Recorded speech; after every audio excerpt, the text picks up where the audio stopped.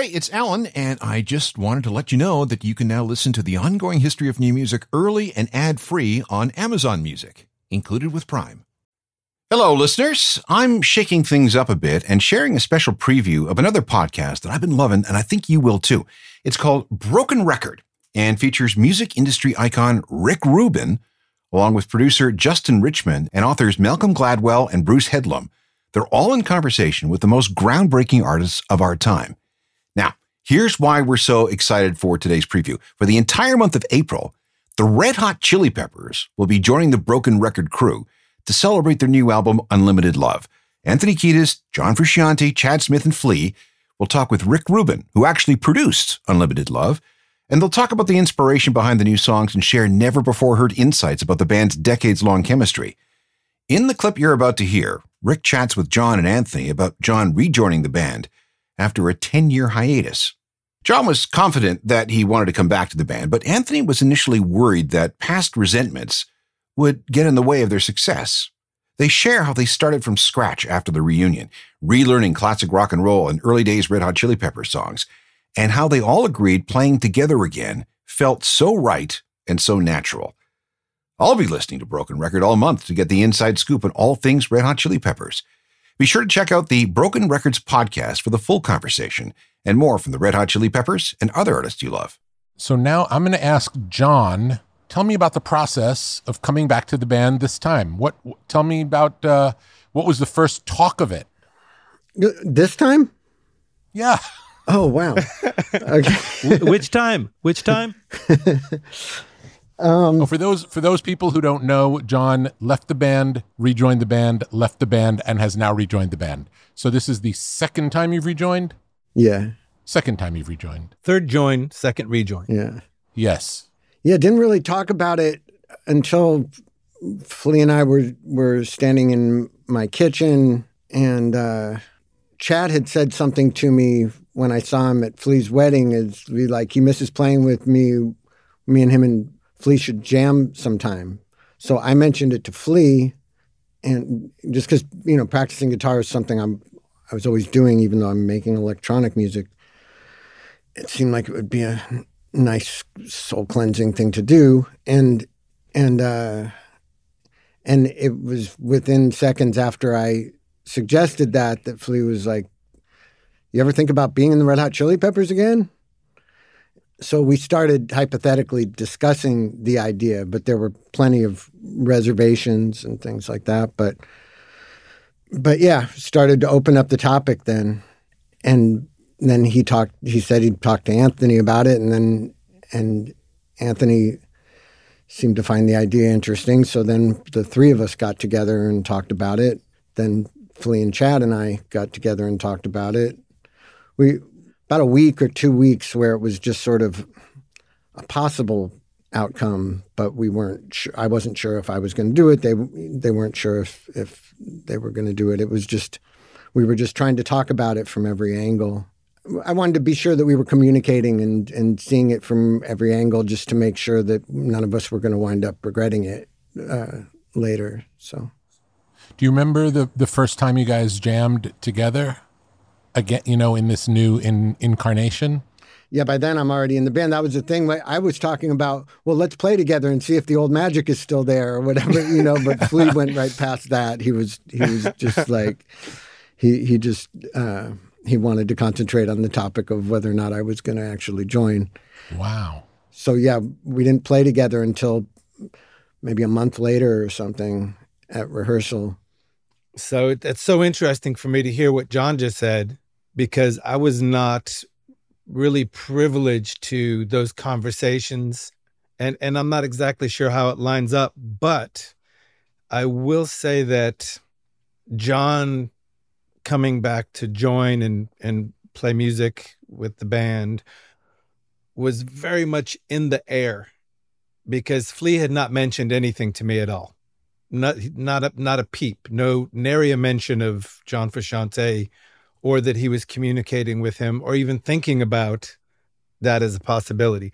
I knew that Flea was in a mood, in a disposition where he wasn't feeling his best self in the previous incarnation. For whatever reason, it just like he wasn't on fire. And I started getting a sensation that I wonder how John is. I wonder if he would ever think of participating in any way in our music again.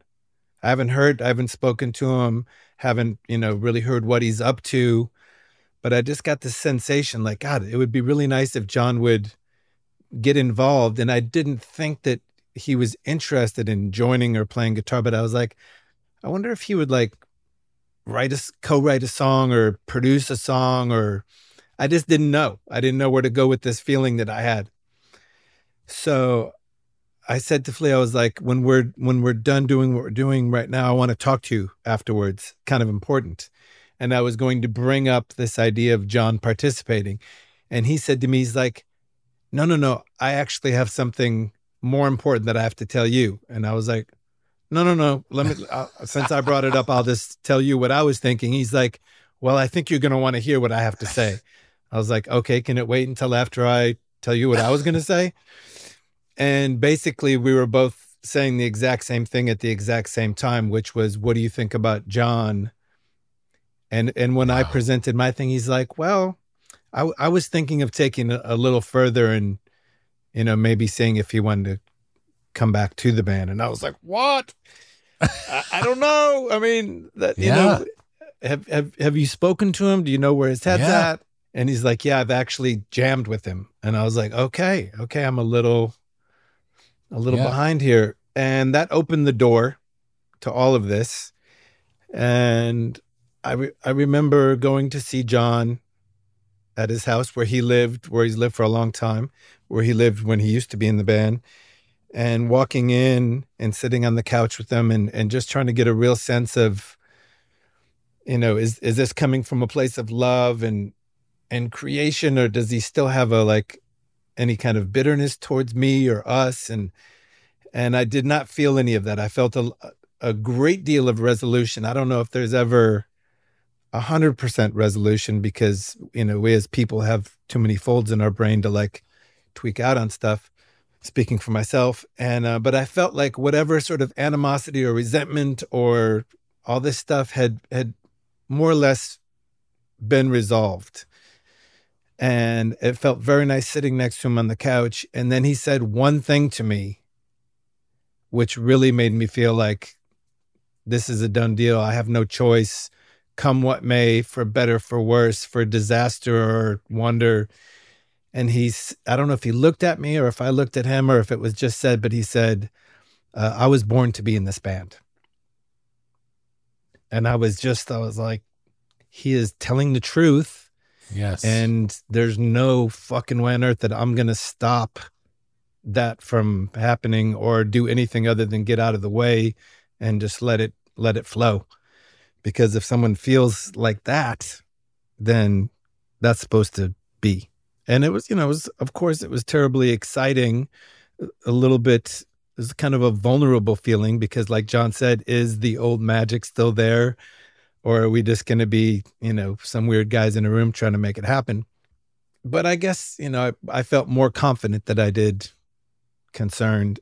And then when we got back together, it was so raw and basic and starting from scratch that it just felt right. It felt like, we have a lot of work to do to figure this out, but what a nice place to be. And, John made some really wise suggestions in the very beginning. He was like, let's learn some old blues songs and let's learn some really old Red Hot Chili Pepper songs.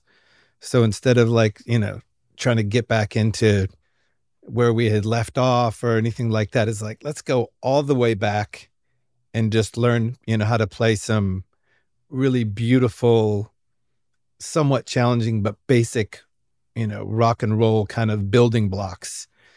And I thought that was so smart because I needed to do that.